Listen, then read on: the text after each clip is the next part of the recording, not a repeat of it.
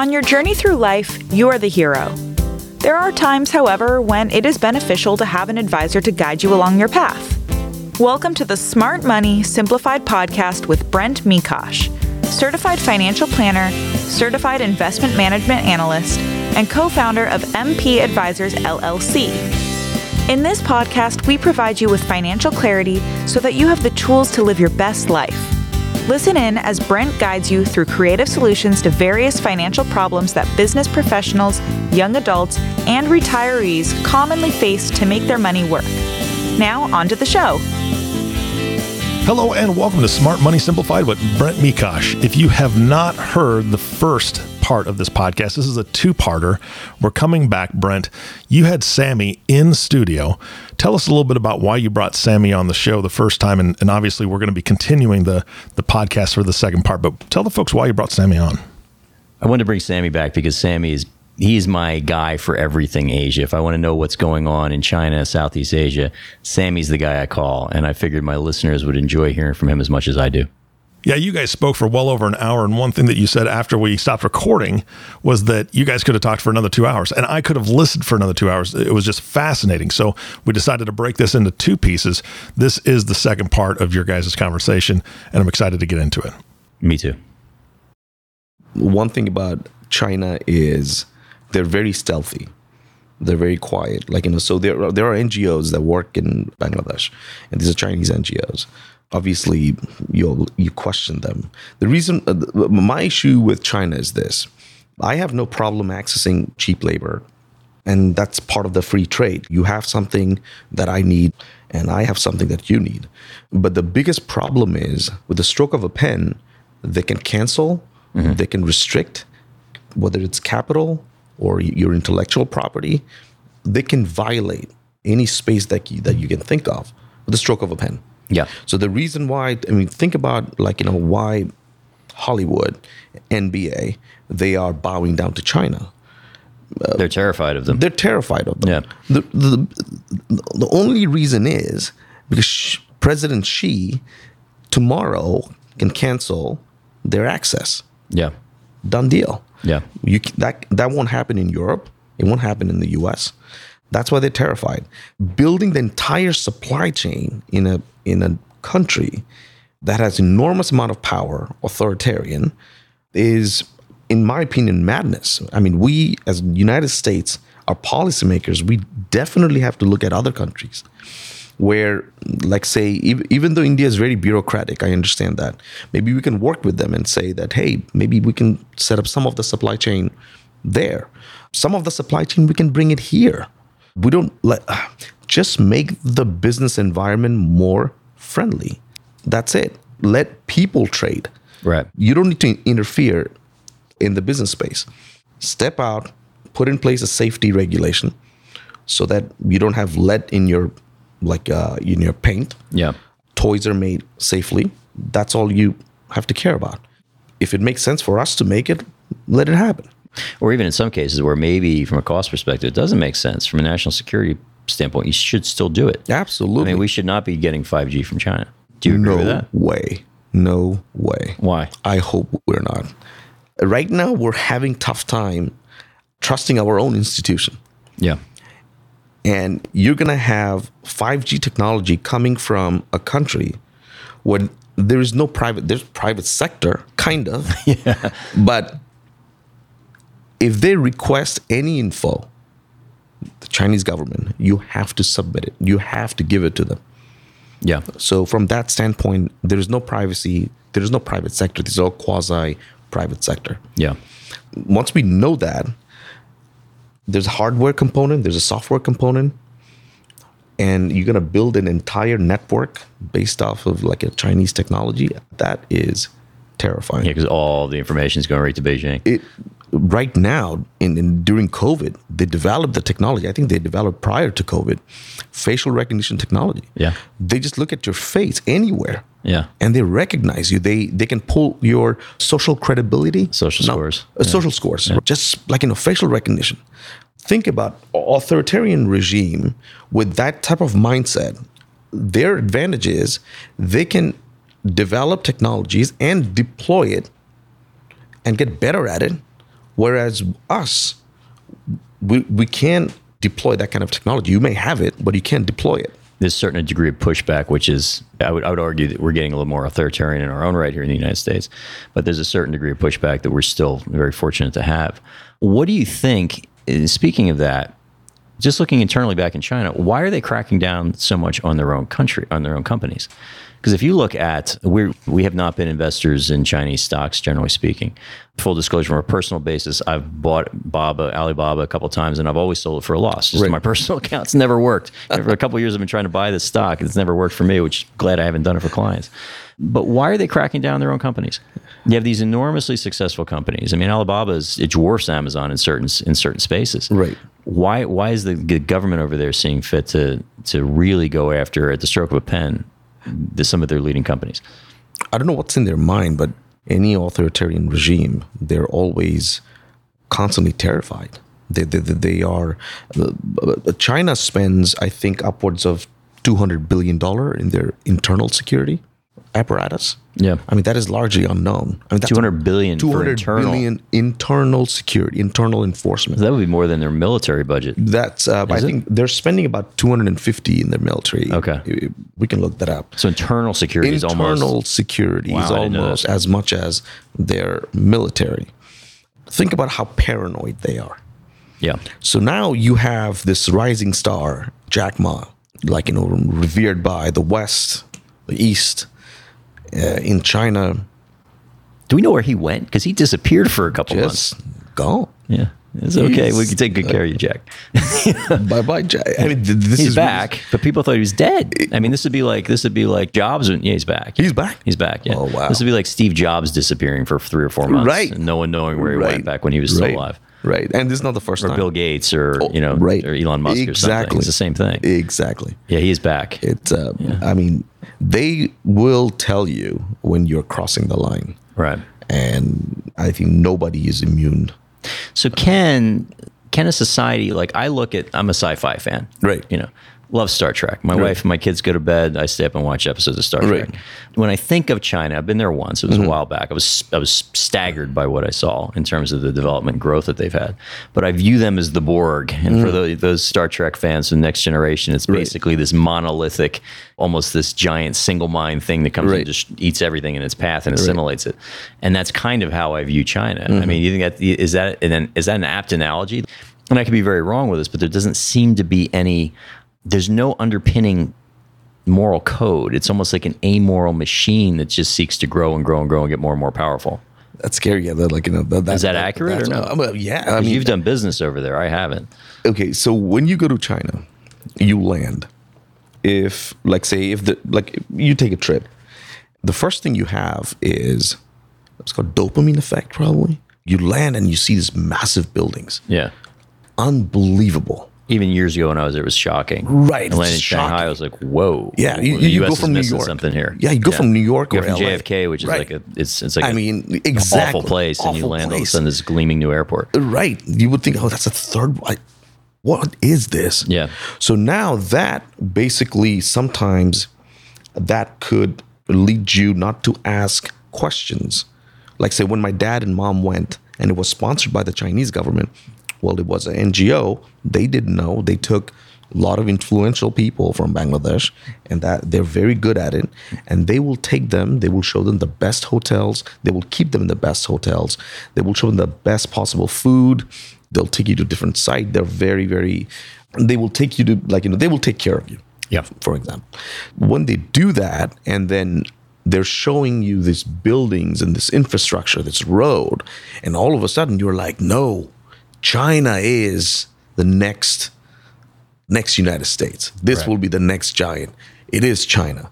I have an uncle who owns a massive apparel factory. Yeah. So he imports a lot of machineries from China, and he's a China fanatic. Yeah. Why is he a China fanatic? So I used to ask him. So I had a conversation with him. I'm like, what is it about China that fascinates you? I'm like, look at their infrastructure. Look at what they built. Shanghai used to be like this. We all appreciate the fact that they brought 800 million people out of poverty. Fantastic. No other civilization has ever done that. With a huge assist from the United States against our best interest, I think, by the way. But absolutely. Yeah. would you park your money there? That's the thing, is because again, you've got to have, and this is why I'm kind of dumbfounded by what's happening with them cracking down on their biggest companies, because the way that most people don't realize when I bought shares of Alibaba, for example, I didn't buy shares of Alibaba. I basically have an agreement with a holding company in the Cayman Islands that has an agreement to share profits with Alibaba. Right. It's not a real stock. Exactly. And at what point then could the Chinese government say, yeah, you can't do that anymore? And then as an outside investor, you're out of luck. And I've been thinking a lot about that because I've been looking at, because I'm trying to look at markets that I think are undervalued. Right. And sometimes most of the time there's a really good reason they're undervalued. But sometimes there can be opportunities there. And if you look at what's going on in China, really in the last 8-10 months or so, I mean, their equity market has been pummeled. And it's just a complete lack of faith in that system. And they're doing it to themselves largely. And I'm wondering why, except for the fact that they are, as a country, ready to even maybe step it up and be more authoritarian. Because obviously Hong Kong went without a whimper. I mean, at least from the West. Right. The West didn't care. Right. All that whole treaty was violated. And now it's sorry, guys. Right. And so I wonder, what are they gearing up for? Are they trying to get the population completely in line? They're also doing a lot of things.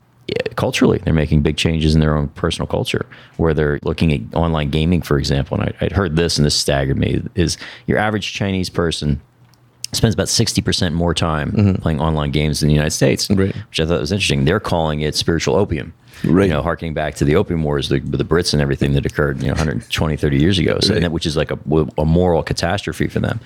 And they're also looking at trying to reduce feminine influences in their military. It's like they're doing a lot of things. They're almost getting themselves on a different footing. And I wonder where they're going with that. Is it that their feet are under them now, and they have a huge degree of confidence, or are there big cracks that are occurring and they're trying to put their fingers in the dike?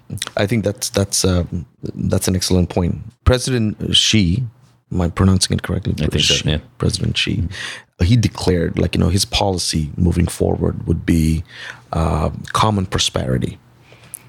We heard that before from Clinton administration. Right. Hillary Clinton, common prosperity.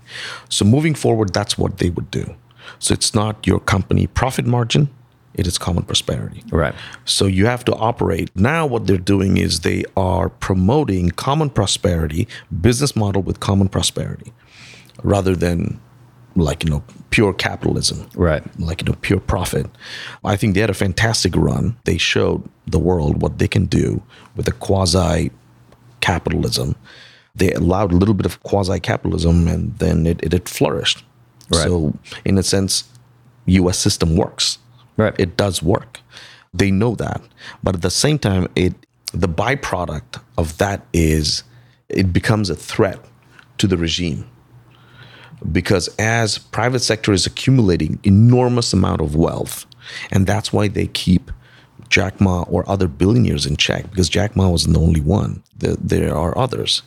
That's why they keep them in check. So they let them know that you can't cross the line. And once you do, we will come on hard. I forgot the name of the party, the opposition party. Within the CCP, they were more pro-real estate. The government officials were involved in real estate, and I think there was a massive corruption involving real estate deals. So that's what she is trying to clean up right now.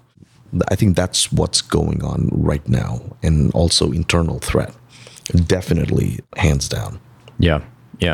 And you wonder, they're looking across the Straits of Taiwan now and saying, right. What do you think? What do you think of that? That is just terrifying. Yeah. It is terrifying. It's just unfortunate what they did to Hong Kong. Yeah. They used Hong Kong as a conduit. As you said, when you buy stock of Alibaba, what they do is we have a special relation with Hong Kong, United States. We did.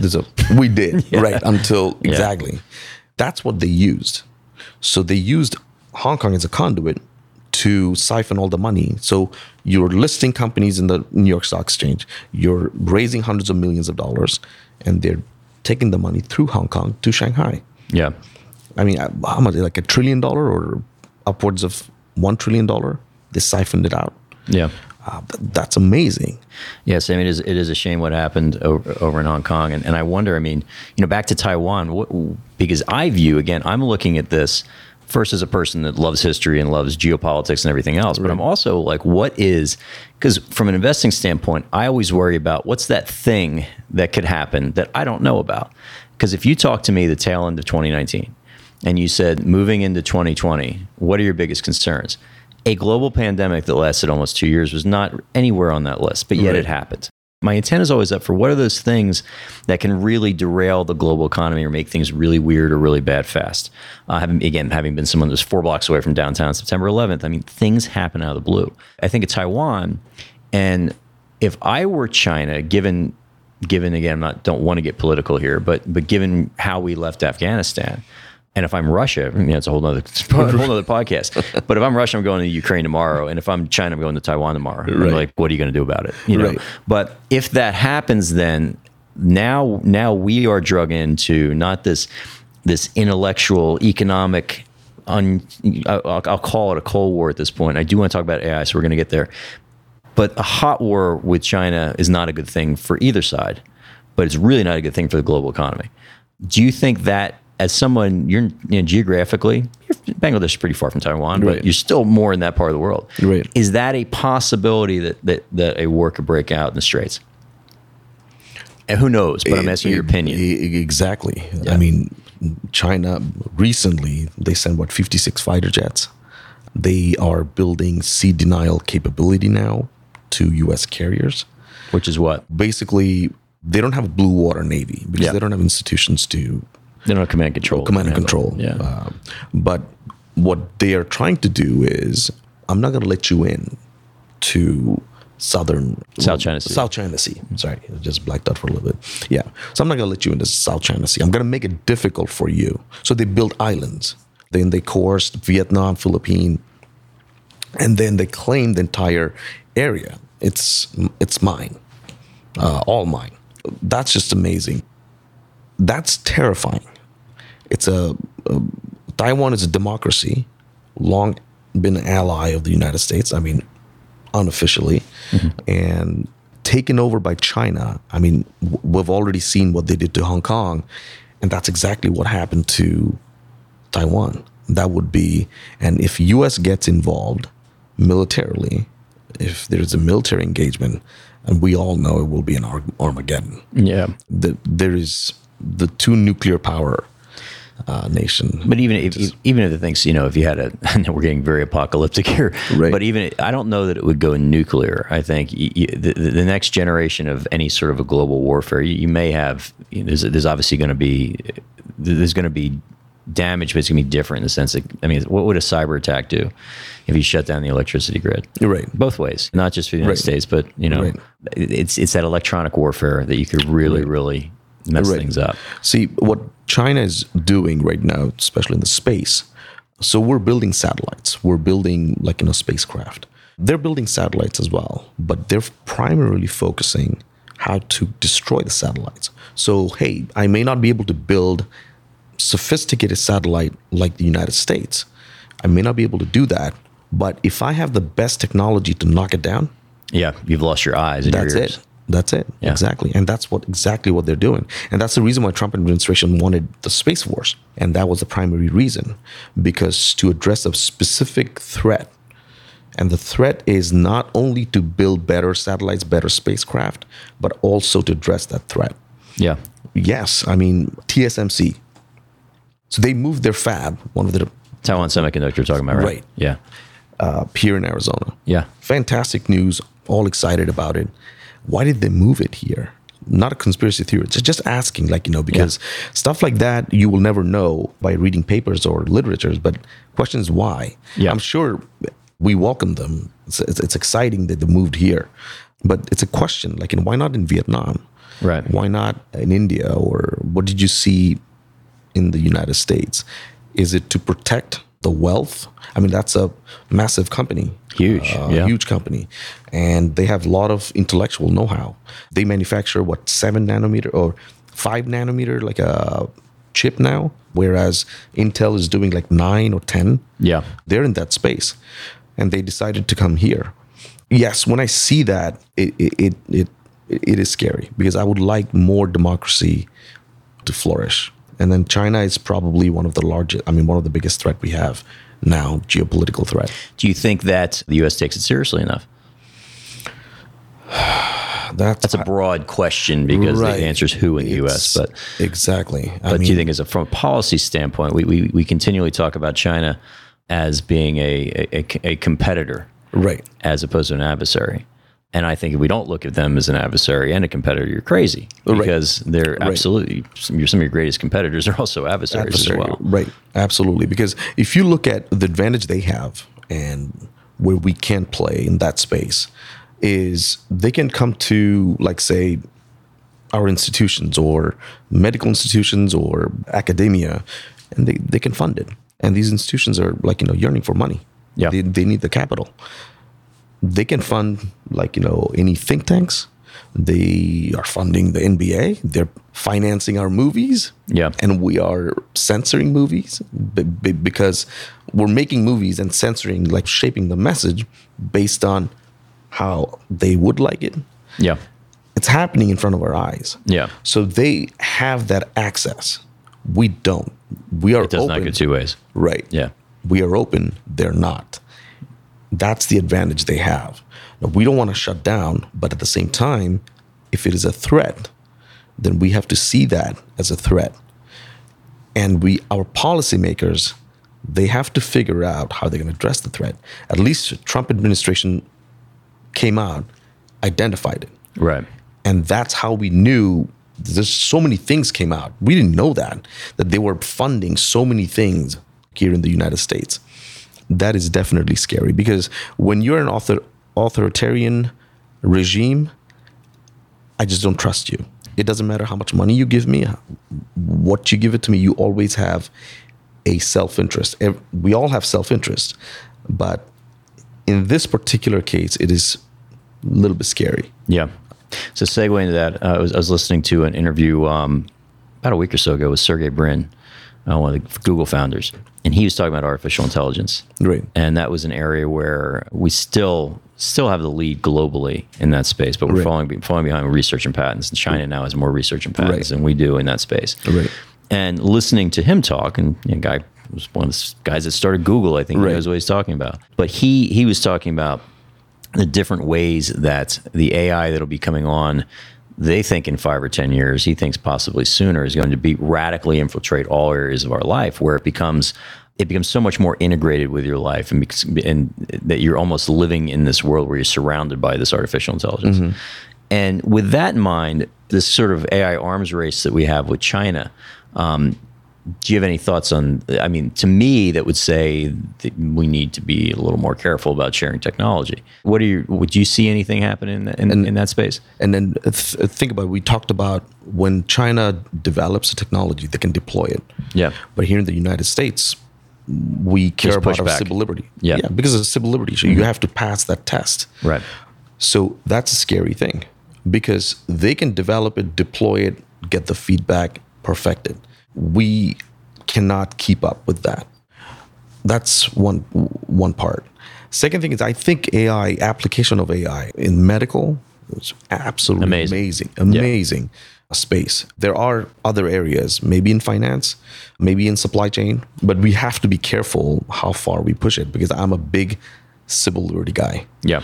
Although we don't have civil privacy anymore, but nevertheless, as long as policymakers are serious about that, then I have no issues with it.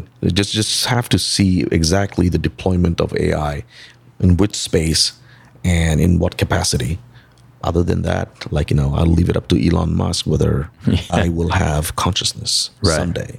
But I think of it, when you look at the future of almost every single industry, I think you're going to have AI embedded in that. I know for sure in this industry in finance, we absolutely will, to a far greater extent even than you have right now. And who's leading in that space, I think, is going to have incredible, enormous power. Definitely. Because it's the data that you're pulling from these systems that, you imagine forget it, billions of eyes and ears on the ground in any given country. So I think that's important. Let's talk about COVID real quick. I know Sure. I'm bouncing you all around Asia here. All right. Actually, before we get to COVID, I want to talk. So we spent a ton of time here talking about China. Great.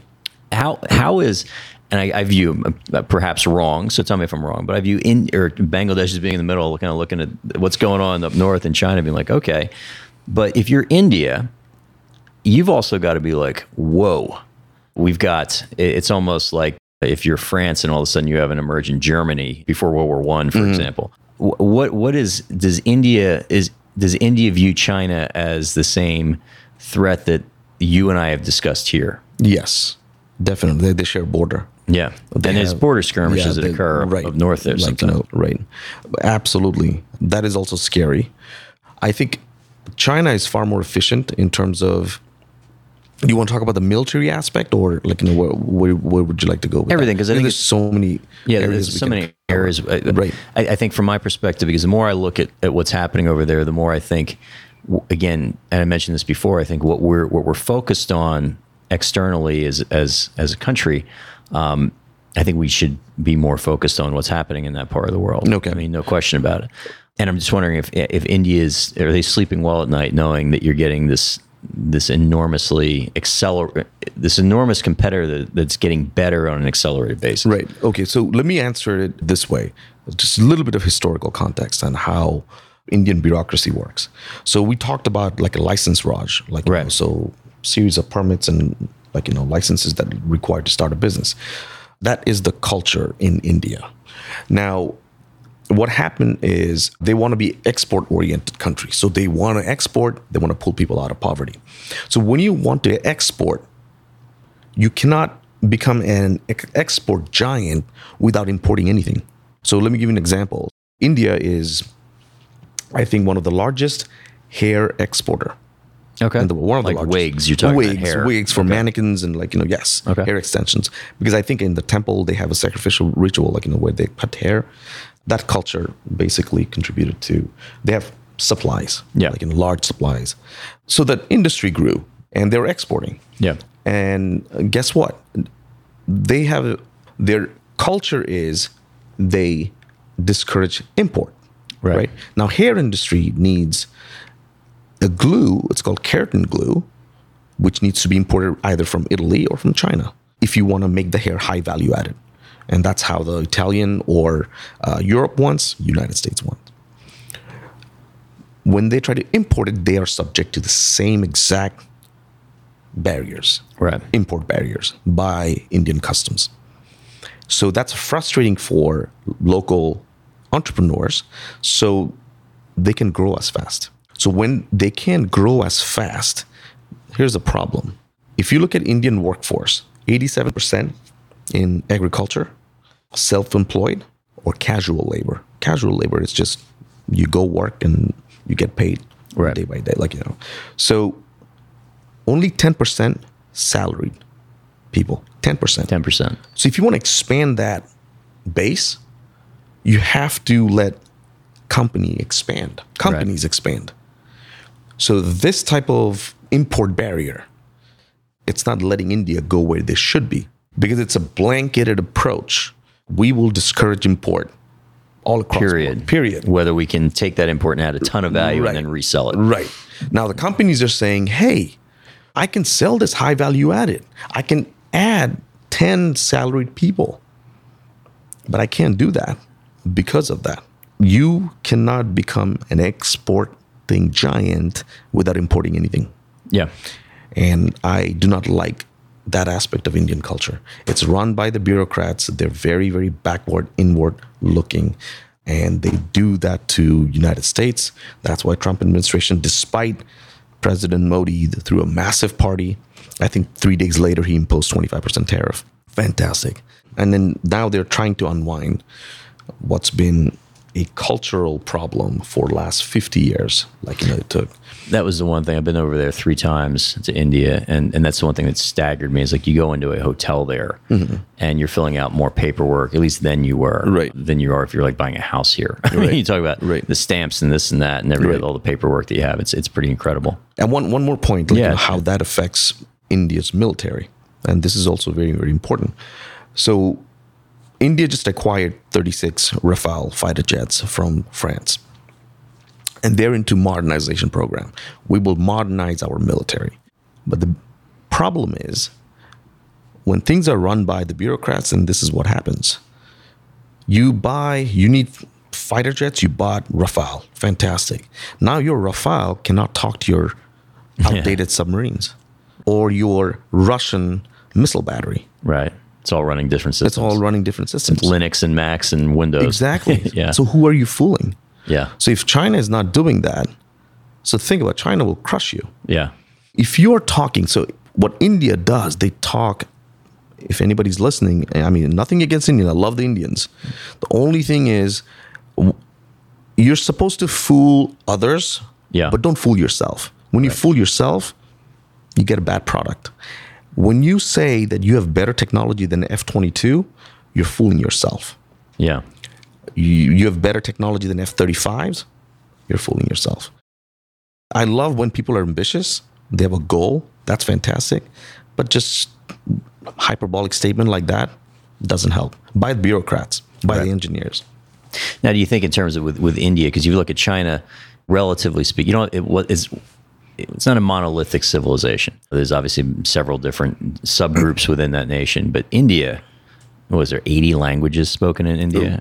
It's really an amalgamation. 16 or 17 major. Of a lot of different people. Right. And does that slow down perhaps getting more of a national unity?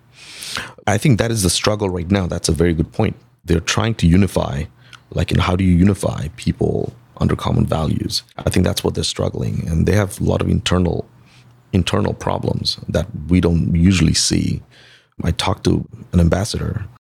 I cannot name him, but he sort of alluded. They do have internal problems that usually people don't see, which is cultural or it's related to language. Yeah. So you have Southern Indians versus Northern Indians. Northerns are, I think, a little bit more sophisticated, more and have more power. Southerns are more smart. So Google CEO, Sundar Pichai, he's from southern part of India. Let me ask you this. I'm going to put you on the spot with this. So your answer can be, I don't know. Sure. But if you were taking dollars, and I'm not talking about equity markets or debt markets, but if you're taking dollars and investing specifically in a country, would it be India, China, or would it be Bangladesh? Interesting. Let's take Bangladesh out of the loop because you're already invested in Bangladesh, and that's home base. Right. India or China? I would look at definitely India.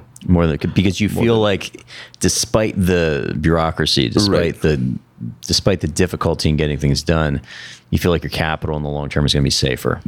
Relative to China, yes. Yeah. That's my opinion. Okay. Absolutely. I mean, China can tomorrow change their culture and say that, hey, you want the money back, but they can reverse it right away.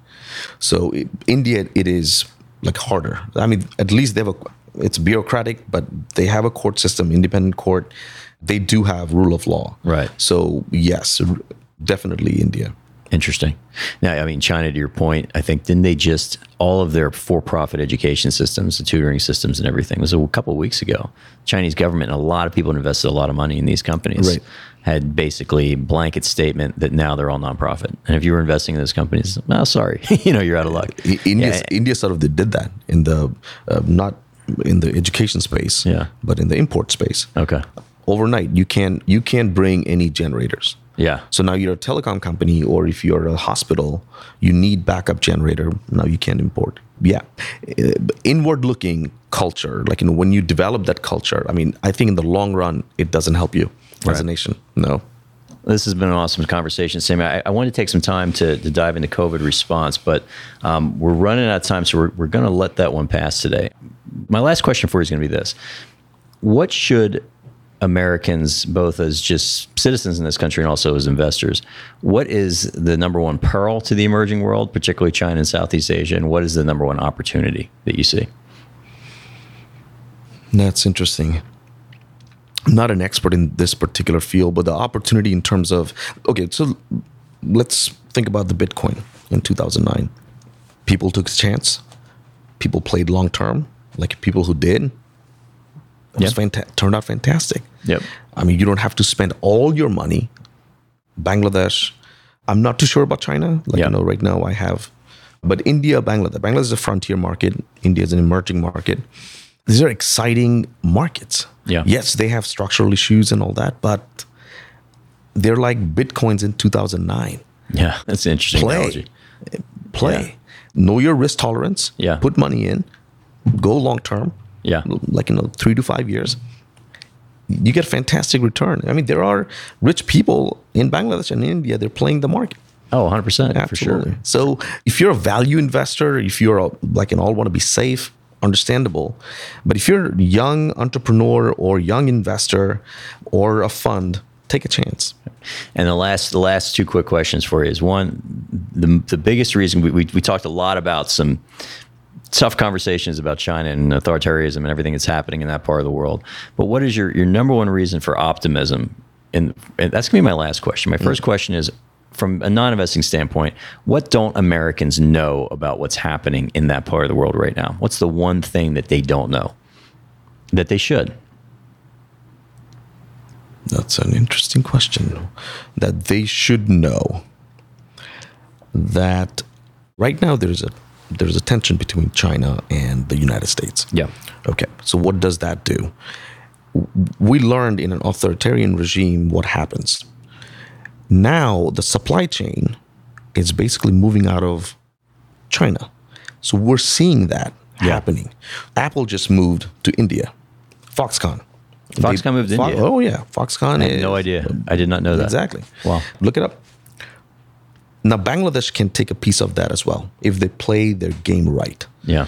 We're building exciting export processing zone. We're inviting Mercedes. We're inviting companies like BMW to assemble their cars. So this is what's happening. There are development that's happening. Yes, there are corruption. There are other issues. But at the same time, you have India. It's growing at the rate of 6.8%. Yeah. Bangladesh at the rate of 7%. Yeah.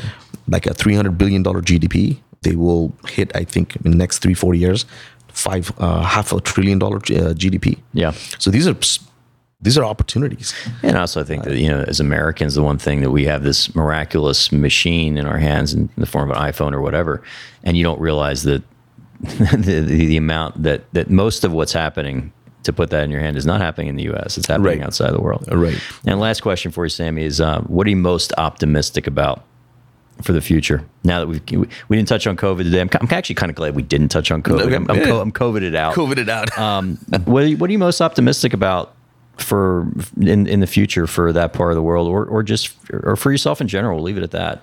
What are you most excited about coming into 2022?